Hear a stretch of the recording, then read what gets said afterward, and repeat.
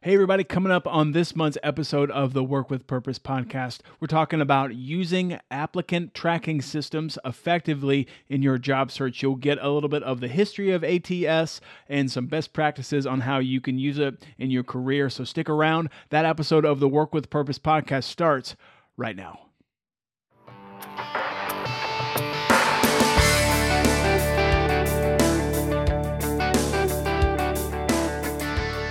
Welcome to the Work with Purpose podcast, the show that gives you advice, education, and encouragement for your career journey. And now, here's your host, Randy Mahoney Jr. Hey everybody, welcome to the Work with Purpose podcast. I am your host, Randy Mahoney Jr. Thank you so much for joining us this month. If you're new to our show, we are a seasonal career podcast. We exist to give you advice, education, and encouragement for your career, and we try to bring you a maximum amount of value within the span of 20 to 30 minutes with each of our month's episodes. This month, our topic is all about ATS or applicant tracking systems and trying to help you use those systems effectively in your career. And now, as we get started with this month's episode, I want to give you our big idea, or that 1 to 2 sentence summary to kind of help explain this month's topic. So here's our big idea for this month's episode, and it's this.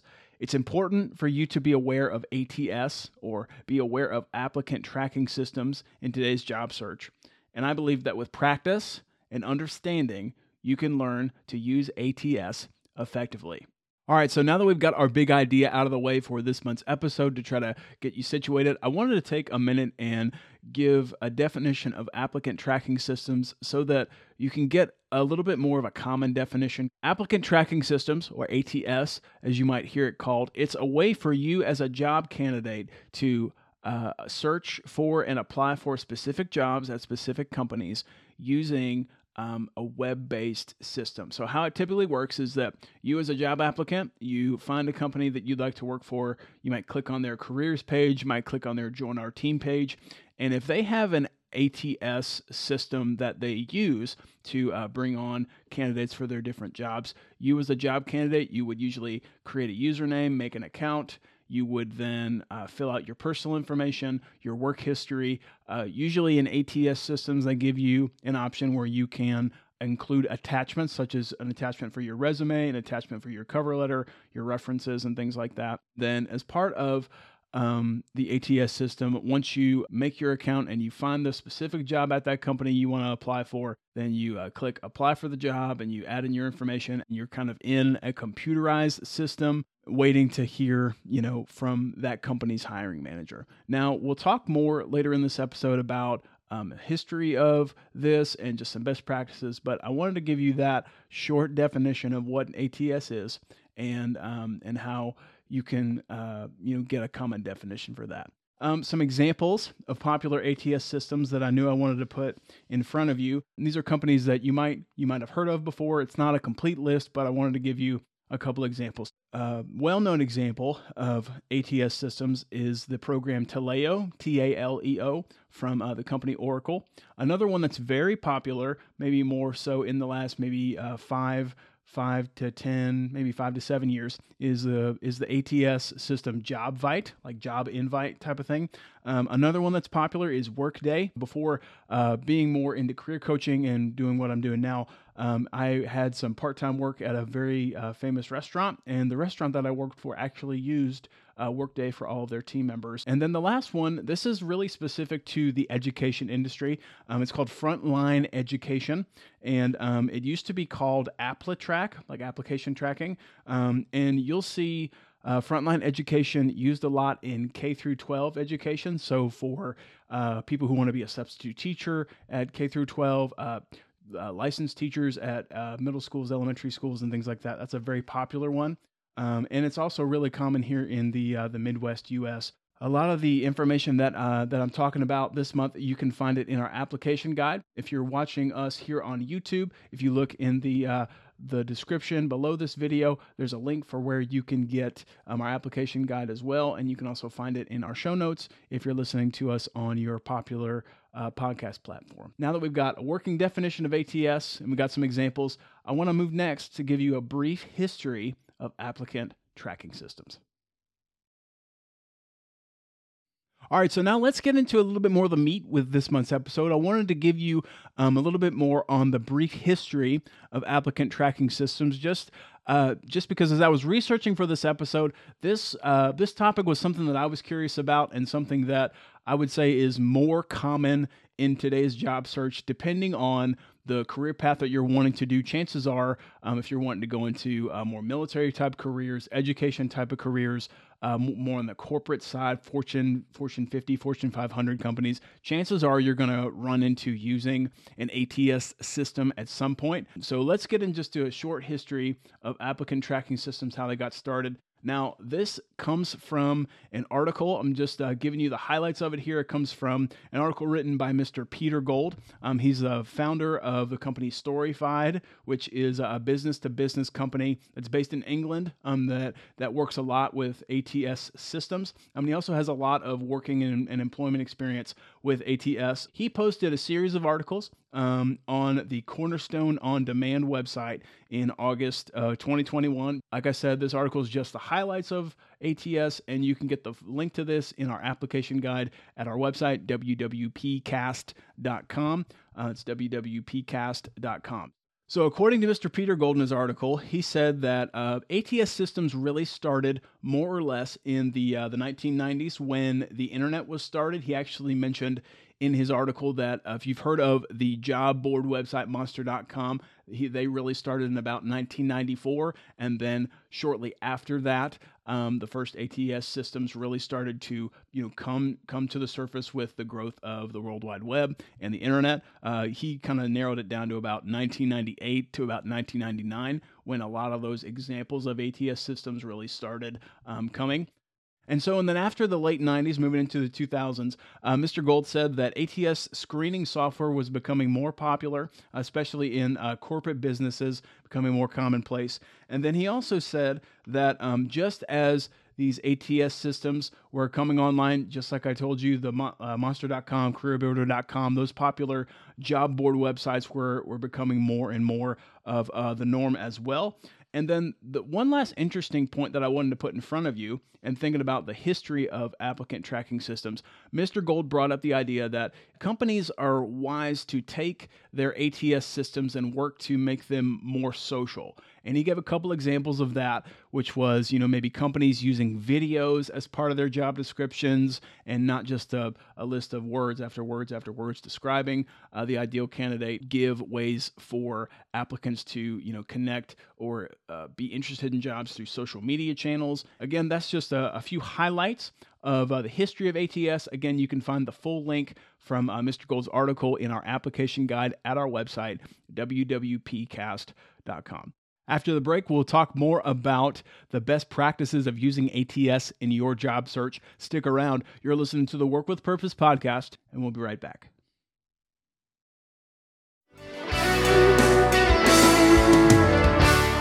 Hey everybody, Randy here. I'm taking a short break from this episode to give you an opportunity to check out a specific resource that I made just for you. It's a slide deck I've created to help you use the website LinkedIn to have a successful informational interview. Haven't done one before? That's okay. This slide deck will help you learn about what an informational interview is, what questions to ask, and more. Now, I'm selling this resource in two different ways. One, for free, or two, for a suggested donation. You can purchase this resource by visiting my website, www.pcast.com/shop. Again, that's www.pcast.com/shop. Oh, and one more thing. Remember, every donation helps to fund future seasons of the Work with Purpose podcast. So be assured, your giving is going to a great cause. Now, let's get back to the show.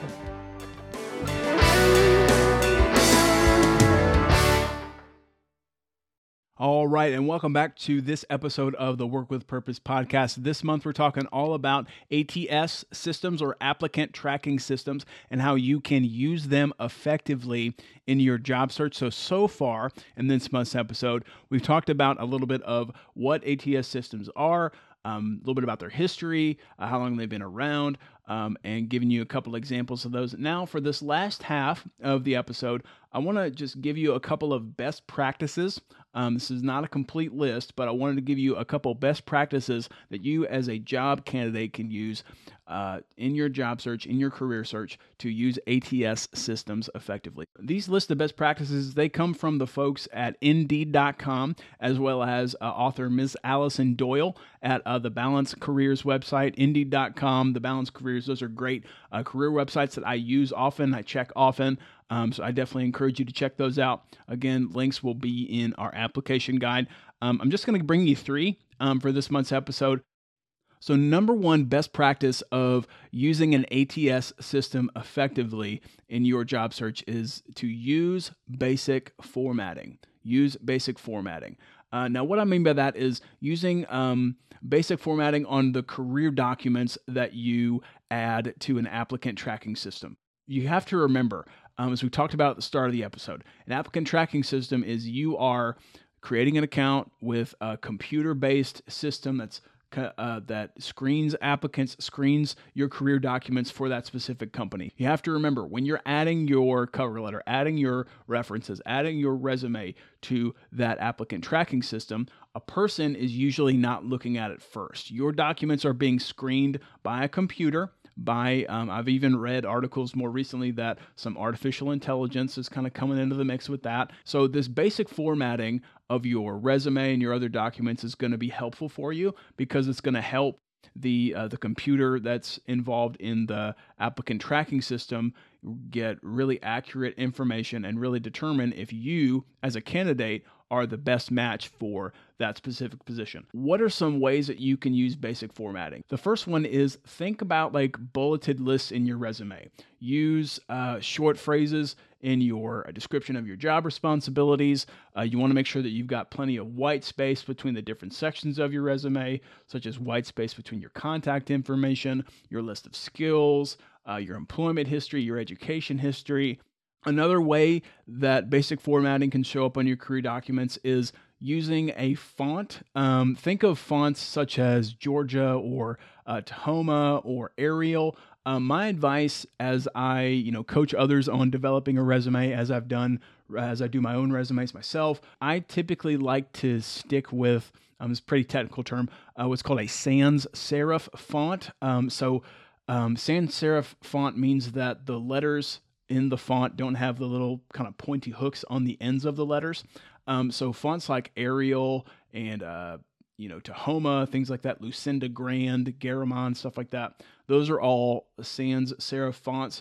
Those can be helpful on your career documents to use, because it can be easier for the computer part of the ATS system to read those. And again, if you're making your career documents easier to read by the computer system, better chance that your documents kind of go through the ATS system, better chance to be read by the hiring manager, and ultimately you have a chance to be called in for an interview and sell yourself to be the best job candidate for that job that's there. But if you're ever unsure about what kind of formatting you should use, go for your resume or career document formatting that is clear and simple. Go for formatting that's clear and simple, because remember, when it comes to using the applicant tracking system, a human being is probably not going to look at your documents first. You're trying to get it screened through that computer system so that your words and your resume and your documents are the best match compared with the job description for the job you're applying for. So basic formatting is going to help you.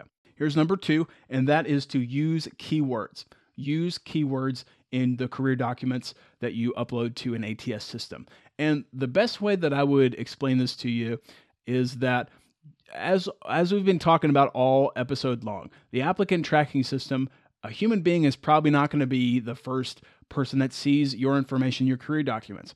Your documents are being screened by a computer, and really what the computer is looking for is seeing your phrasing and your wording and really comparing that side by side with the job description. So my advice to you, I want to have you think about it like this. Consider having the job description for the job you're applying for, have that open up on your computer, and then right next to it, open up another document and and compare and contrast as you're looking at the job description, looking at the skills that they're looking for. Really try in your other document where you're typing and adding in your customized resume. You're trying to match the wording and some phrasing and keywords in the job description, putting those naturally in plain language in your resume, because that's going to really up your chance of being screened and matched well in the applicant tracking system. So really intentionally finding and using the job description of the jobs you're applying for. Have those same keywords in your resume. Make it specific, make it focused to the job you're applying for. So that's number 2, really reviewing the job description and using keywords in your cover letter and in your resume as well.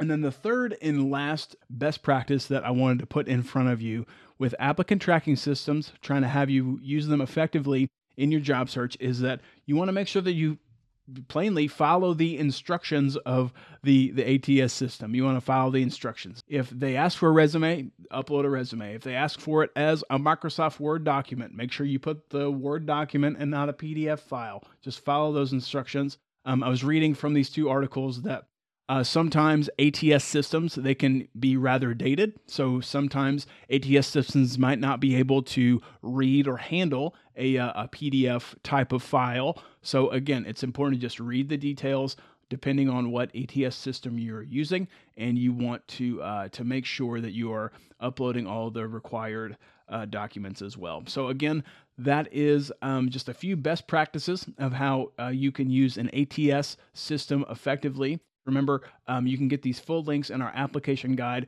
Either if you're watching us on YouTube, you can look below this video in the description to get that, or you can find it at our website, www.pcast.com. All right, well, that brings us to the end of this month's episode. I apologize we weren't able to get to our application questions due to the sake of time this month, but I wanted to say if you visit our website, www.pcast.com, or if you're watching us on the video companion of this podcast on our YouTube channel, you can get the link to our application guide. Our application questions will be all listed in our application guide, so you can take time to fill those in.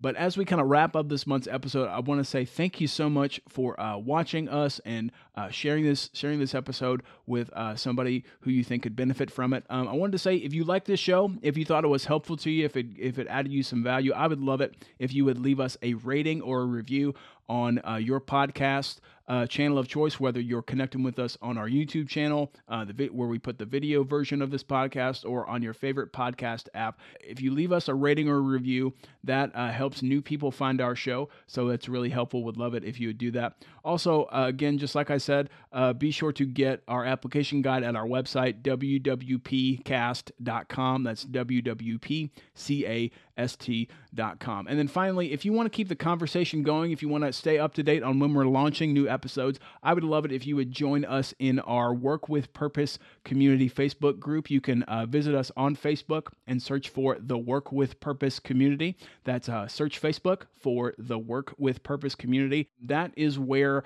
you can join other like-minded people who like our podcast just like you. That's where I share early clips of our podcast episodes that are coming out, give you a chance to kind of share about what topics you want to hear about on the show. So again, you can search Facebook for the Work with Purpose community, and you can stay engaged with us that way. So that brings us to the end of this month's episode. So again, I want to say thank you so much for watching and for listening to us, sticking with us. Until our next month's episode, remember, my name is Randy Mahoney, and you've been made with purpose, so work with purpose. I'll see you soon.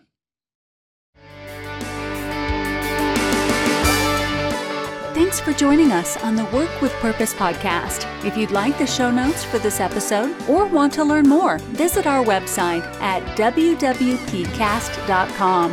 If you found today's episode helpful, be sure to subscribe to our show, rate and review it on iTunes, or share it with a friend on social media. Until next time, thanks for listening to the Work with Purpose podcast.